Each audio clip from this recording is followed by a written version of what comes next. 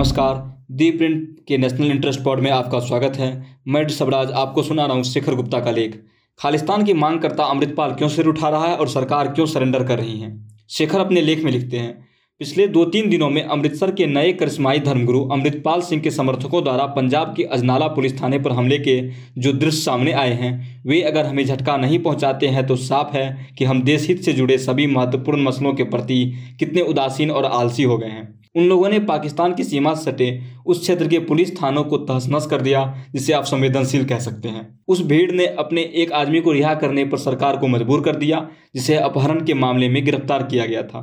अमृतसर के डरपोक गिड़गिड़ाते पुलिस प्रमुख के उस वीडियो को देखिए, जिसमें वे कह रहे हैं कि प्रदर्शन करने वालों ने साबित कर दिया कि उस गिरफ्तार आदमी के खिलाफ आरोप फर्जी है, इसलिए पुलिस एफआईआर को वापस ले रही है।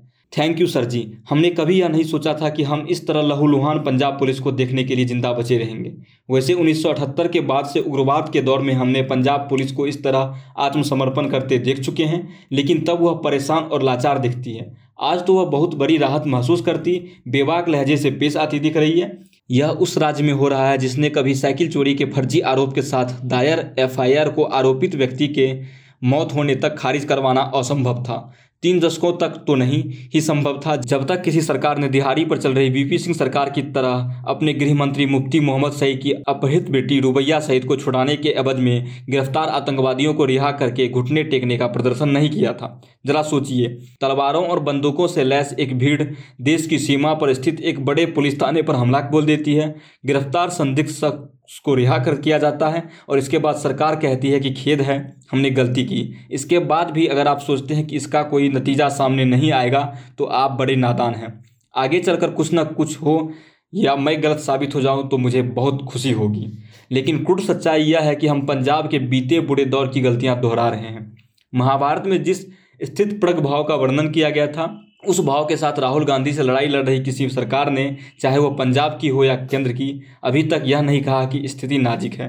पलायनवाद कोई समाधान नहीं है, लेकिन पंजाब में जो कुछ हो रहा है उस बारे में मुझे यह कहने से बचना मुश्किल लग रहा है कि हम यह खेल पहले भी देख चुके हैं।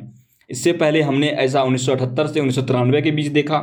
वह मानो कभी खत्म न होने वाली हॉरर फिल्म जैसा था। उसने मुख्यतः हिंदू और सिख समेत सभी समुदायों के हजारों लोगों को लील लिया। अनगिनत हत्याएं हुई, विवादास्पद फौजी कार्रवाई ऐसे पैमाने पर हुई जैसी पहले कभी नहीं देखी गई थी। सांप्रदायिक तनाव बढ़ा और एक पूरी पीढ़ी ने अलगाव को झेला। सामान्य स्थिति की ओर लौटने में 15 साल लग गए। आज बहुत कुछ स्थिति वैसी ही लग रही है जैसी 1978 में 13 अप्रैल को बैसाखी के दिन वाली थी, जब गड़बड़ियों की शुरुआत हुई थी। वैसे तब और अब में 2 अंतर है। उस दिन अमृतसर में निरंकारियों की एक सभा में प्रदर्शन कर रहे भिंडरवाले के समर्थकों पर गोलियां चलाई गई थी। काफ़ी खून खराबा हुआ और मौतें भी हुई थी। गनीमत यह है कि इस बार पैमाने पर हिंसा नहीं हुई। लेकिन अगर आप राहत महसूस कर रहे हैं कि चलो जो हुआ सो हुआ, तो आपको बता दूं कि तब और अब में दूसरा फर्क है। भिंडरवाले ने खालिस्तान शब्द का प्रयोग कभी नहीं किया, कभी नहीं। कई पत्रकारों ने उसका इंटरव्यू लिया। खुद मैंने 1983-84 में 20 से ज़्यादा बार उससे बातचीत की, लेकिन उसने कभी यह शब्द नहीं बोला। वास्तव में अंतिम बार जब मैंने अकाल तख्त में उसे उसके प्रमुख साथियों के साथ देखा था, जब सेना ने ऑपरेशन ब्लू स्टार के तहत मंदिर परिसर को घेरना शुरू कर दिया, तब भी उसने अलग देश की मांग नहीं की थी। अपने अंतिम सप्ताहों में जब तनाव बढ़ रहा था और फौजी कार्रवाइयां अपरिहार्य दिख रही थी, तब उसने अपना तेवर बदल लिया और फिर शब्दों को सोच समझकर इस्तेमाल कर रहा था। हम अक्सर उससे पूछते थे क्या वह खालिस्तान चाहता है या इस मांग के बारे में उसका विचार क्या है, तो वह शरारत भरी मुस्कान के साथ यही जवाब देता कि मैंने खालिस्तान की मांग नहीं की, लेकिन अगर इंदिरा गांधी ने मुझे यह दिया तो मैं ना नहीं कहूँगा।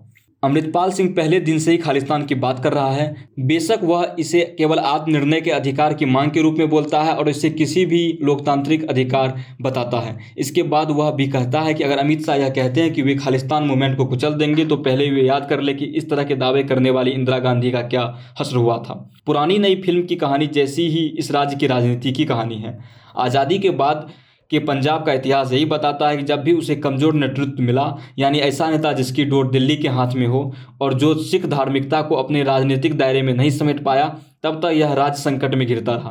पंजाब में कमज़ोर की परिभाषा कुछ अलग है। वहाँ इसे निर्वाचित सरकार के मिले बहुमत से नहीं आंका जाता। ऐसा होता तो आज कोई समस्या ही नहीं होती। इस राज्य को मुख्यमंत्री के रूप में ताकतवर हस्ती चाहिए। सत्ता किसी पार्टी के हाथ में इससे भी खास फर्क नहीं पड़ता। 1956 के बाद से प्रताप सिंह कैरों ने प्रभावशाली कांग्रेस सरकार चलाई, जब तक कि नेहरू ने दबाव में आकर 1964 में उसे हटाने की गलती नहीं की। कैरों ने 6 फरवरी 1965 को जीटी रोड पर सोनीपत के पास कैरों की हत्या कर दी गई जब वो चंडीगढ़ जा रहे थे। पंजाबी भाषियों के लिए अलग सूबे की जो मांग दबी हुई है वह फिर से उभर आई। 1966 में राज्य का विभाजन कर दिया गया। कुछ समय तक शांति रही, जब तक 1972 में ज्ञानी जैल सिंह के नेतृत्व में कांग्रेस सरकार ने बागडोर नहीं संभाली थी। 2 बातें गौर करने वाली है। वे कैरों की तरह ताकतवर नहीं थे और ना जट सिख थे। वे रामगढ़िया जाति के थे, जिसे राज्य ओबीसी में शामिल नहीं माना जाता।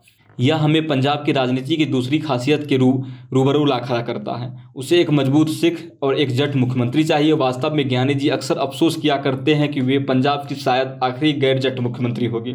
उन्होंने अपने धार्मिक रुझान के बूते सिखों का दिल जीतने की बहुत कोशिश की। उन्होंने जो दिलचस्प, अपेक्षाकृत कम नुकसानदेह और कम याद किए जाने वाले काम किए, उसमें से एक काम गुरु गोविंद सिंह के घोड़ों के वंशजों को ब्रिटेन से भारत लाना था। उन घोड़ों को उन्होंने पूरे राज्य में उस मार्ग से घुमाया जिस मार्ग से 10वें गुरु ने अपनी महान यात्राएं की थी। उन घोड़ों के पीछे श्रद्धालुओं की भारी भीड़ उमड़ी थी। दूसरी बात अंततः घातक साबित हुई। वे ऐसे घोड़ से धार्मिक सिख की तलाश करने लगे जो शिरोमणि गुरुद्वारा प्रबंधक कमेटी में अकाली दल को परेशान करे। इस तरह भिंडरवाले को ढूंढ निकाला गया। इसके बाद की कहानी जो है वो सबको पता है। इतनी महत्वपूर्ण बात यह है कि उग्रवाद का यह दौर केवल भिंडरवाले के पर्दापण से नहीं शुरू हुआ।